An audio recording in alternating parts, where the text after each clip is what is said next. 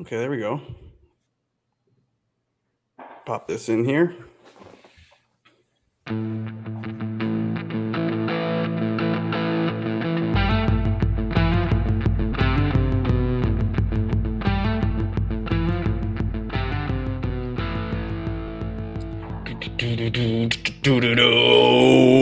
Hey, everybody. I'm Chad Eckert, and this is the Preferred Lines podcast with my friend Joe Idoni. You can find him on Twitter at TourPicks. You can find us at the Preferred Lines. And you can find it's time, Joe, for the Masters. We've reached the 2021 Masters week. And yes, it is only 2 o'clock.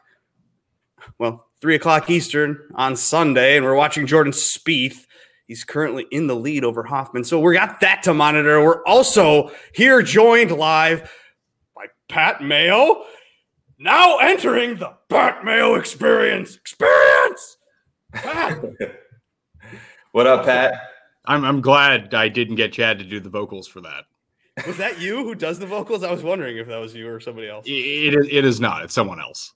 Someone was like, that's definitely Pat. I was like, no, it's not. It's not Pat. But that's a funny intro that you have on your show. You do 100 shows, Pat. We know who you are. We don't need to introduce you. But I wanted to ask you, Pat, have you ever played on the Jock Market?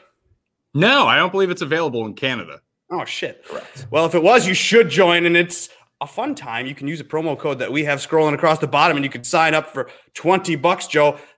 Tell us about the Jock Market, Joe. Sure. So I think it's like the best app right now in fantasy golf. So it's unique in that once the event starts, you keep going, right? It's live throughout the event. You can buy and sell shares of different players. Basically stock market times DFS golf, whole interchangeable thing there, but a great week to try it out. If you have not yet, make sure that it's legal in your territory or state or country or whatever it is, but it's in most spots. I know it's coming to Canada soon. I've heard from our friends over there that by the US Open, we will be fully on board in Canada. So coming soon to you, Pat, but good times. PL20 gets you a free $20. Yeah, you got Jordan Spieth right now. It's at $22.15, and if he wins, it's going to be $25. So that's an easy $3 if you wanted to go pop a bid on Jordan. Anyway, the Jock Market, it's fun. But we're here. We're here to talk to Pat Mayo. We're not going to waste any more time. We're going to get to the Masters with Pat Mayo. Hey, Pat, we're kind of structured here, so we got a little bit of a break. We're going to try to do this in 5 different parts. We got recent form, course form, the storylines, your favorite long shots, and then the favorites. So what we want to do is we want to start with the recent form. We want to know who's been playing the best right now leading up to the Masters. I guess it depends on what ends up happening at Valero, although most of the guys in the Masters field aren't there right now. But I was actually just going through and looking at some of the trends for the Masters, and it's worth noting that 9 straight Masters champions have had at least 2 top 15 finishes in their 3 starts prior to the Masters. So that really narrows down the list. If you're just talking about like recent form people, Spieth would obviously be on that list if he goes on and wins. But then you have like Rahm and Bryson and JT. Brooks would actually surprisingly be on that list if he ends up playing. Sergio, Harman, Victor Perez, Tommy Fleetwood, Paul Casey, Kokrak, Connors, if he can get inside the top 15 at the end of Valero, Kuchar, if he stays there, and Matthew Fitzpatrick. So I guess the winner has to come from one of those guys. Interesting stat line there. So in terms of recent form in general, when you're looking at it, how far do you go back for a week like the Masters? Like, are you encompassing the whole Florida swing? Do you throw match play in there or not? Or are you more focused and putting more emphasis on recent form specifically at Augusta, like maybe how they've played the last 5 years at the Masters? Where do you sort of lay there?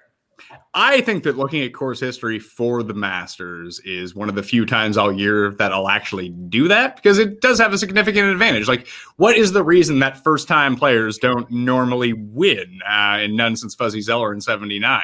Is it because like they're just not as good? No, it's because there's no green books to reference. You have to know the little ins and outs of the course, and that just comes with a bit of time. So the only real outlier with a lot of these like trends or stats or even course history is Patrick Reed, where if you go back and look, I think every Masters winner before Patrick Reed since Tiger Woods won in 1997, and Tiger's like the ultimate outlier with all this stuff, no matter what record that you look at, had made the cut the year previous at the Masters. So when it comes to an event like this and all the best players are there, just whittling everything down to try to, how do you end up on, like, if you want to make the case Dustin versus Bryson, can you do that? Sure.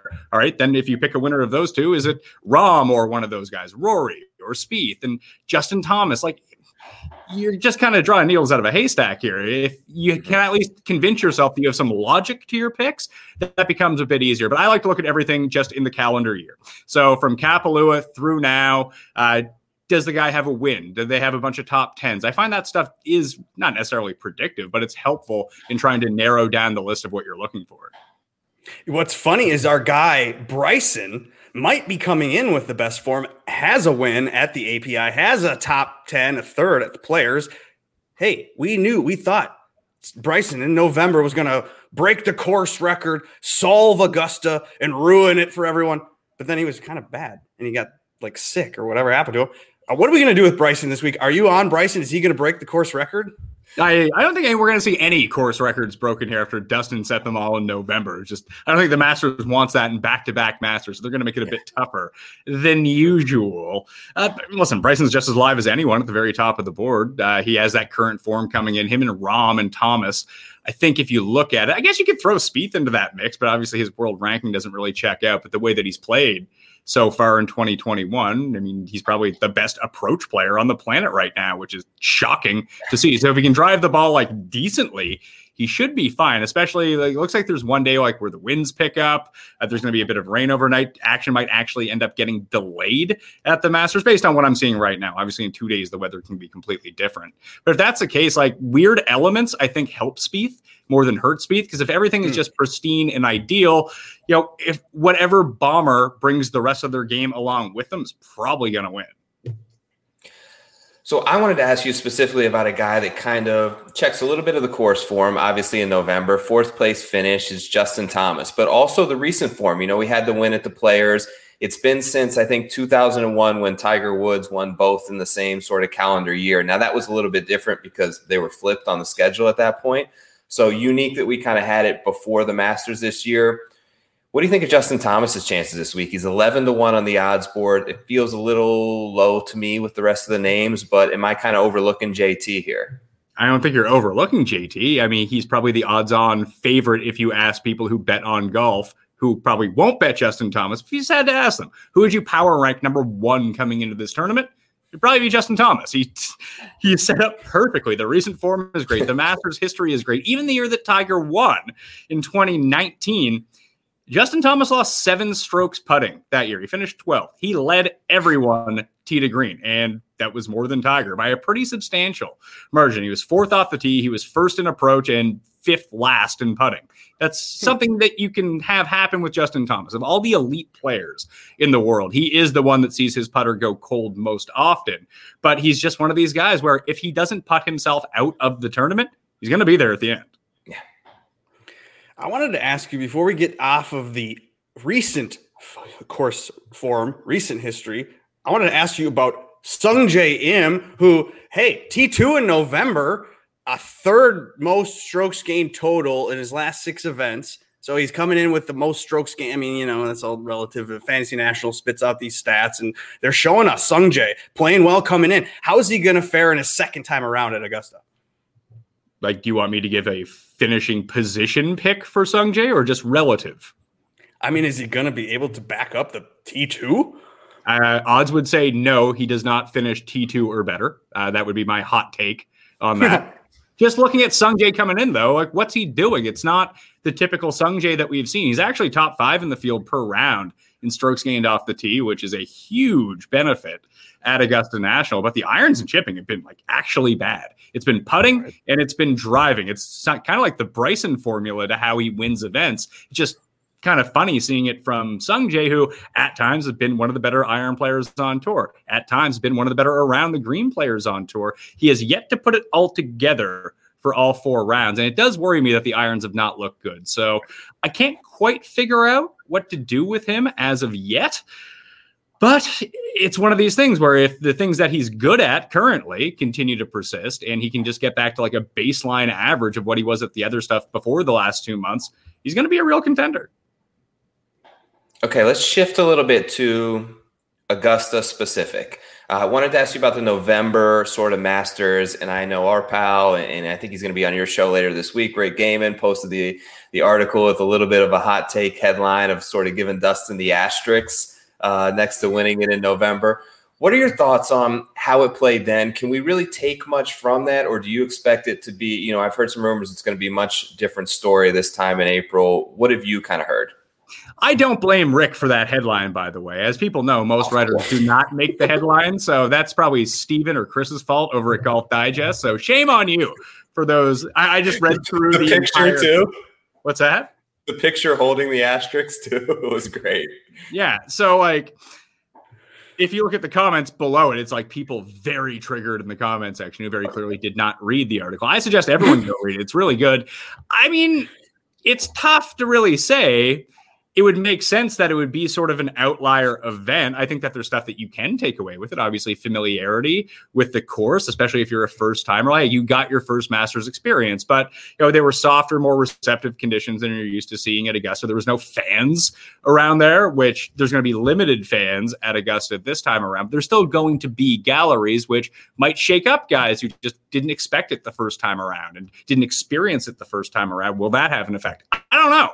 So I think that you would lean on with some caution, trying to draw too many conclusions. But it's not like the guys who played well in November weren't the guys that normally play well at the Masters. Like Cam Smith, he's come top 5 in both ends of the spectrum now in April and in November. Dustin had come second the year before at the Masters. Rory continued to play well. So I think that if someone played well in November, you can't just be like, well, that doesn't mean anything. Who knows what they're going to do this time around? I think it's a part of it. I wouldn't put my absolute faith in the November results being like, well, it's going to look exactly like that, because no two Masters look the same. So you take a little bit of information from it, and again, go read Rick's column and see what he took away. But I don't expect that there's going to be that many scoring records broken this time around.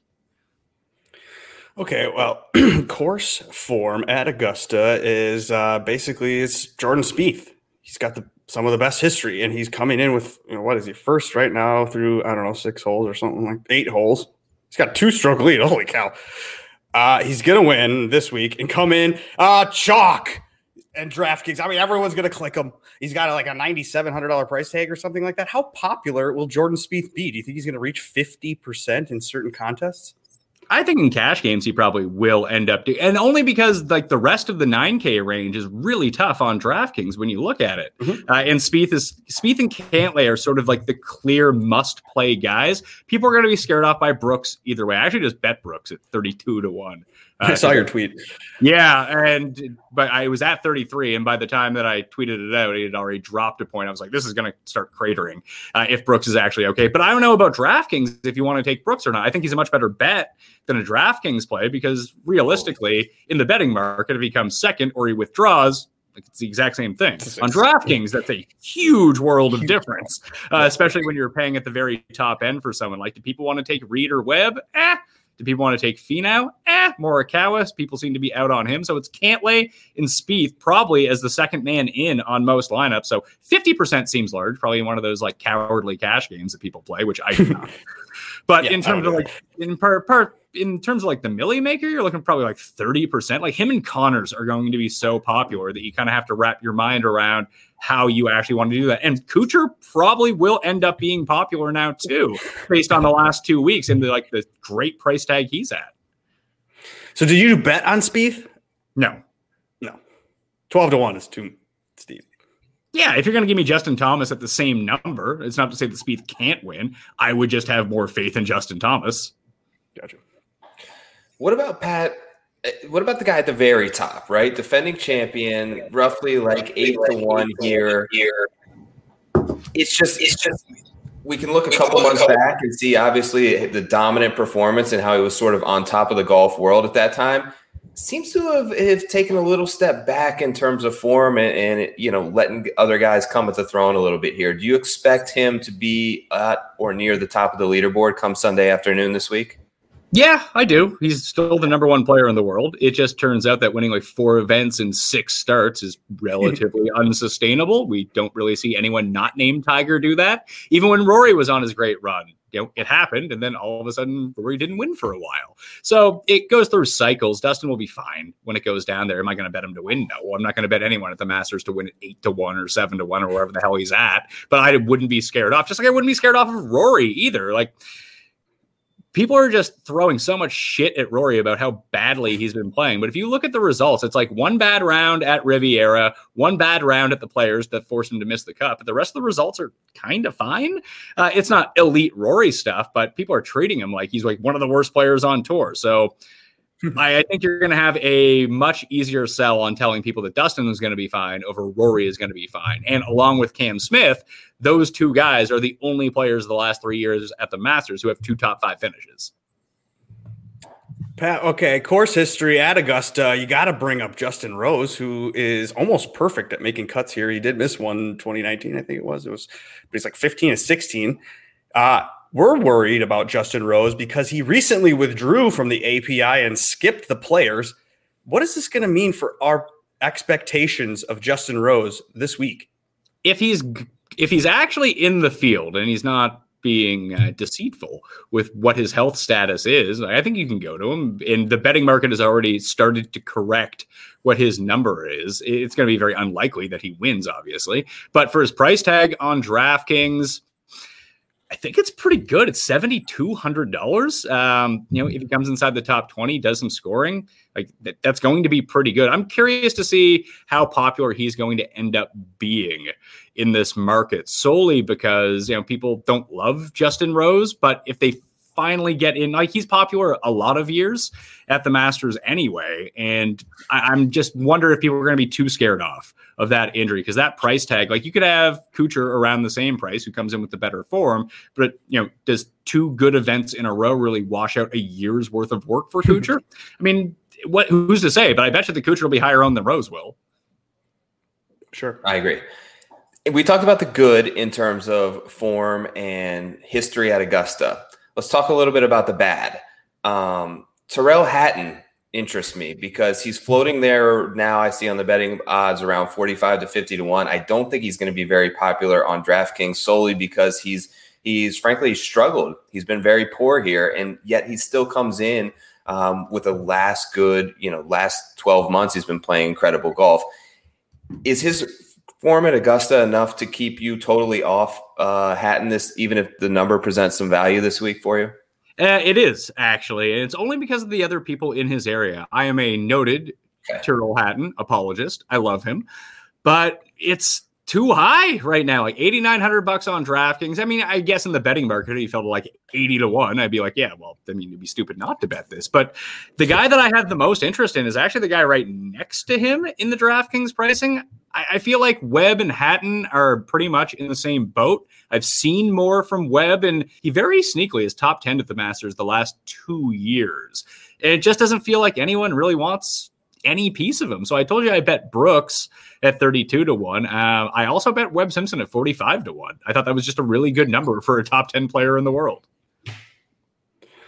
Can't blame me for that. Hey, we want to get through this quickly. Hey, we're just talking to Pat Mayo, the PME. You know who he is. You know how to find him. And we're talking through, hey, storylines are fun. They're important to look at. A lot of the, friends of my dad, that's what they kind of look at to make their decisions. So the story for the week was going to be Jon Rahm withdrawing because of his wife or whatever like that. It might shift to Jordan Spieth, obviously coming in with recent form. But everyone's kind of overlooking Rory. The story, got to complete the Grand Slam. Has a daughter now, blah, blah, blah. Are we looking at having any interest in Rory at 10, 2, or 16? I know we talked about it for a second, but I mean, career Grand Slam. Woohoo. Yeah, 10-2, I could most definitely be talked into it. I want to see what happens to the odds. I want to see if people are still lining up to bet Rory, because if they aren't, he could be the top tier talent that falls down the betting board. And if he just passes 20 to 1, he gets like 22, something like that. Every time that it happens to one of these elite players, you just auto bet them and you've been winning more often than not. So his poor play has kind of masked the career Grand Slam narrative for the first time in 5 years at this point, and his Masters history is immaculate. If he just got it all back together this week, I don't see any reason why he wouldn't. This is a very comfortable place for him outside of a few just horrible rounds in his career, but it does feel like the pressure's off. So I do like Rory. I think the big story that's going to kind of overtake this Rahm thing this week, and it's not surprising this guy wants to come in at the last minute and steal the thunder at a major championship, and it's Brooks. You mentioned him at 32-1. Obviously, there's huge risk reward there, right? We don't really know what we're going to get with him, but we know what the ceiling is, and it's winning majors. What number are you willing to bet that down to? Is 25-1 still a good bet in your eyes? They're probably all terrible bets, to tell you the truth. Like, if you just actually parse it out into actual win equity, even 33 probably isn't enough. I had been seeing the 25 for ages and just staring at it and be like, I don't like it so much. But once it crossed 30, I was like, all right, I'm in. I think 30-1 would be enough of a decent sized return on that payout that, look, is he 100%? We're not going to know until he tees off. The chances are that he's 100% is not very likely, but he's been having a good year so far. If he is going to be okay, you get a deep number on someone who would ordinarily be a top 5 player in this field. He'd normally be 12-1 or 14-1 at most. You're getting more than double that number right now in the off chance that he is okay. I mean, that's a part of gambling. You have to take a risk somewhere.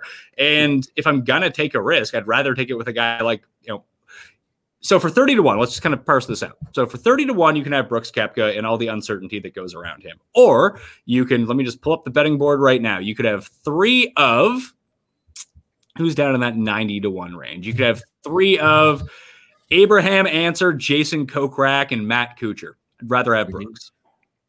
Yep. Right. Probably.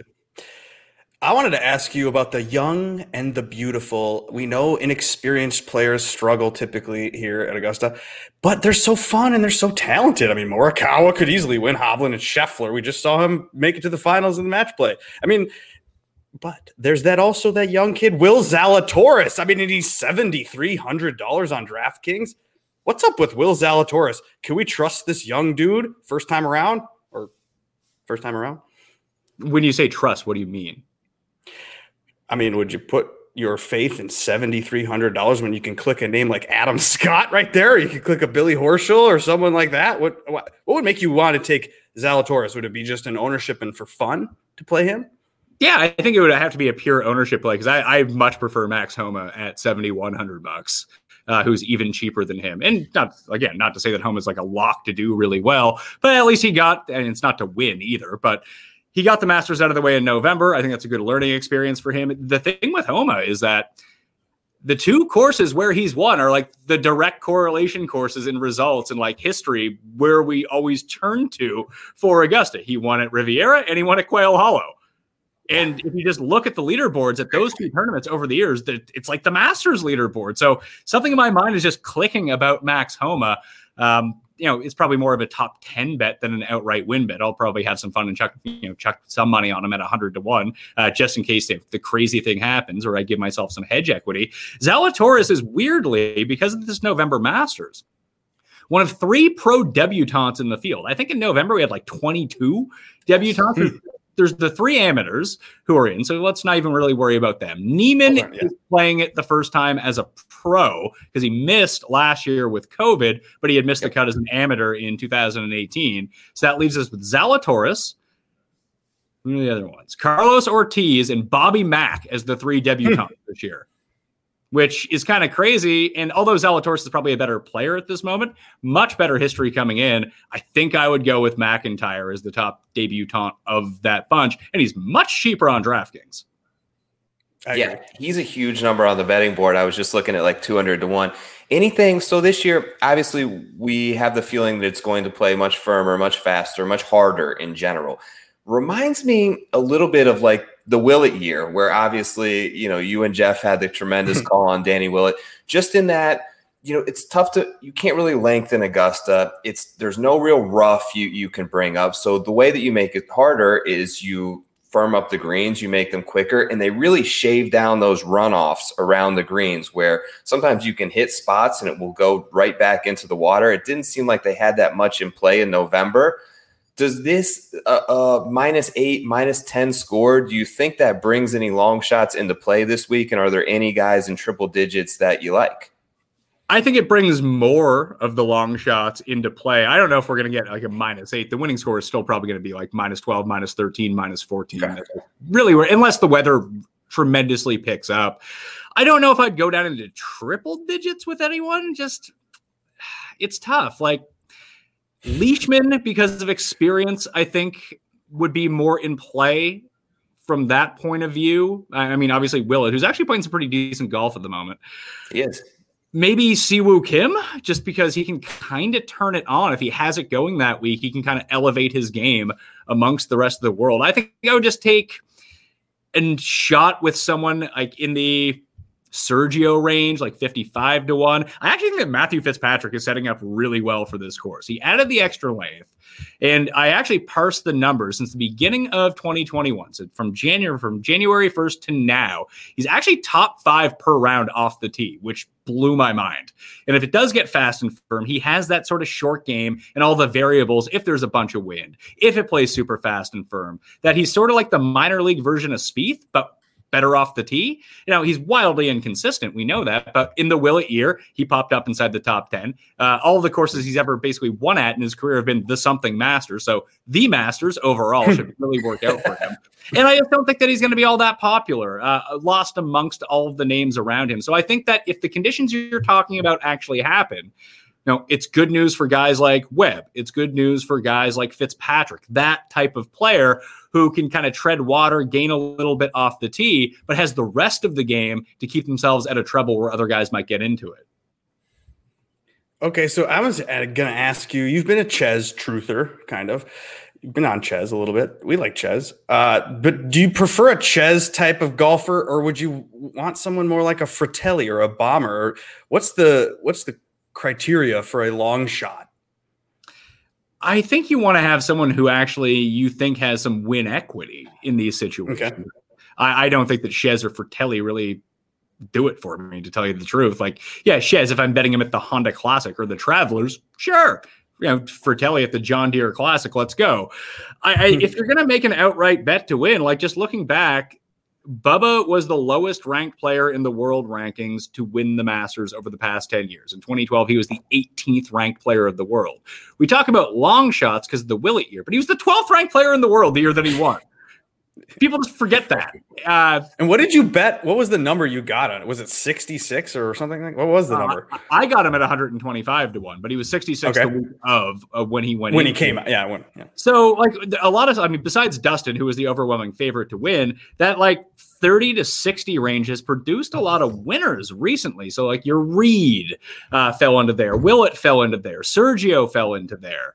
So I think that's the range you probably want to scrape if you want to go do this. If you're going to take a quote unquote long shot, because the long shot, no one is mispriced. Betting on golf has become a far more mainstream. All of the markets are far more in tune with what people are actually looking for. I think the deepest I would go down the board, like I might take like a hilarious shot on Kevin Na to win, because fast firm conditions is actually kind of his jam. And we have seen him too many times, especially on bent grass on fast greens, that for whatever reason, the guy doesn't miss a putt for 4 days. That he would be the type of player like super deep down the list. Like the guy has also won 4 times in the past 3 years. Just people don't like Kevin Na, so he gets zero respect in the betting market. I don't think that he's going to win. He probably has like a 0.3% chance of winning when all is said and done. But you want to see DJ put the jacket on Na. That's what we all want to see. I want to see it. That would be fantastic. So funny. That would just, you want to talk about story. And then he'll pat him on the back just like Na did to DJ. No, it'd be tremendous. I just don't think that he has the proper type of game, like a top 10 or a top 20 on Na. Yeah, I can most definitely see that happen. He's done it a bunch of times at the Masters too. Very inconsistent at the Masters over the year, but he does have some pop-up performance and has played really well at Riviera over the course of his career too. So I think you do want to kind of stick to the top 20 in the world rankings when we look at it. You'll probably get a really good number on someone like Tyrrell Hatton. Maybe Horschel. It's finally his time. I'm not really buying it, but I can see it. So the range that I'd want to stick in would be, Brooks is sort of an outlier just because the injury around him is giving us a good number. Of the guys like from 30 to 60, Reed and Webb and Berger, Sergio, maybe Bubba, I think that's where I'd want to make the short list and then figure out the rest from there. Gotcha. I'm big on Berger. That's my biggest sort of bet at this point. What do you make anything of any sort of added motivation there, or is that just us talking in terms of not getting in last year? Do you think he's a good fit for Augusta? He's down there in some books in the 40 range, which feels like valuable. You mentioned Kevin Na has a lot of wins. Berger has a lot of wins in the last calendar year. So the guy shows up and plays well on Sundays. Well, here's the thing with Berger. I like him as well. I was talking to Feinberg. Feinberg likes him. I was talking to David Burnett. David Burnett likes him. Raza likes him. Everyone likes Daniel Berger this week, as it turns out. That's never a good sign for anyone. So that's a miscut just waiting to happen. So I think I wouldn't worry too much about the extra motivation. Is Daniel Berger more motivated to win the Masters than Patrick Reed? I'm probably going to say no. I would say that these guys probably want to win the Masters. There's nothing more I hate in any sort of sport is this guy wants it more. Oh, does he? You know that, do you? Okay. Mm-hmm. I think that 45-1 is a very good number for Berger. He feels a bit underrated in this market because he didn't play in November. Now, every trend would point to that's not a good sign for him because most people play the year before and make the cut the year before they come in, but it probably wouldn't scare me off. I think if Webb and Berger are the same price, well, I do think that the prospects of Berger winning are probably higher based on his skill set. I'd probably just end up betting Webb in that spot. So we talked before we went live that you've written an extensive article that we should obviously go look for once it's published. Did you make any bets, and are you willing to share those, or do we have to go find them in that article? You mean besides the Brooks and Webb ones I just told you about? Yeah. Yeah, no. Those are the ones I made. Okay. Beauty.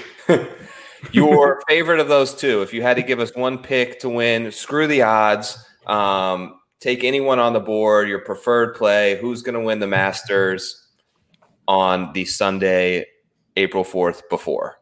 What do you got? I'd probably say Rahm, all things being equal, is likely set up. Him and Thomas are both set up the best coming in to win this Masters. Now, quick spoiler, you'll have to tune into Monday to get the rest of this, but I think that Cust is picking Rahm to win. Oh. And he's also picking Berger as one of his favorite plays. So that's not great news. No. So just play Justin Thomas, bet just if you want to make one, if you're just betting one person and that's all you wanted to do, Thomas at 12 or 14 or whatever the best number you can find him at is probably the bet. Got it. Okay, Pat, thank you very much for joining us. And you will, direct yourself to fantasynational.com and get a subscription to that website. If you're not on there already, what are you doing? You're probably already on there because everyone's on there. Anyway, thank you, Pat. Most wonderful time of the year. Hey, and Joe and I will be back tomorrow night doing the preferred lines, going through the betting line like we normally do. And you can find Pat. You can find him on iTunes and YouTube. He's at the Pat Mayo Network. You got the real network now. How's that going? It's pretty good. The baseball show that we just launched is crushing it. We decided people probably don't have an hour and a half a day to spend listening to baseball stuff or picks and bets. So it's 15 minutes per day. It's filmed at midnight the night before. So it is available for you the moment that you wake up. So if you do just want to get in on some baseball action, it comes out Monday, Tuesday, Wednesday, Thursday, Friday, and Saturday. Wow. 15 minutes tops, and it's just going to be on your phone by the time you wake up. So Fantasy Baseball Picks and Bets, the new show on Mayo Media Network. I check it out. You should go check it out too. Awesome. Cool. Well, thanks, Pat. Say hi to Jeff for us. Sure. Thank you, Pat. All right, thanks, guys. Week, buddy. Thanks. You too.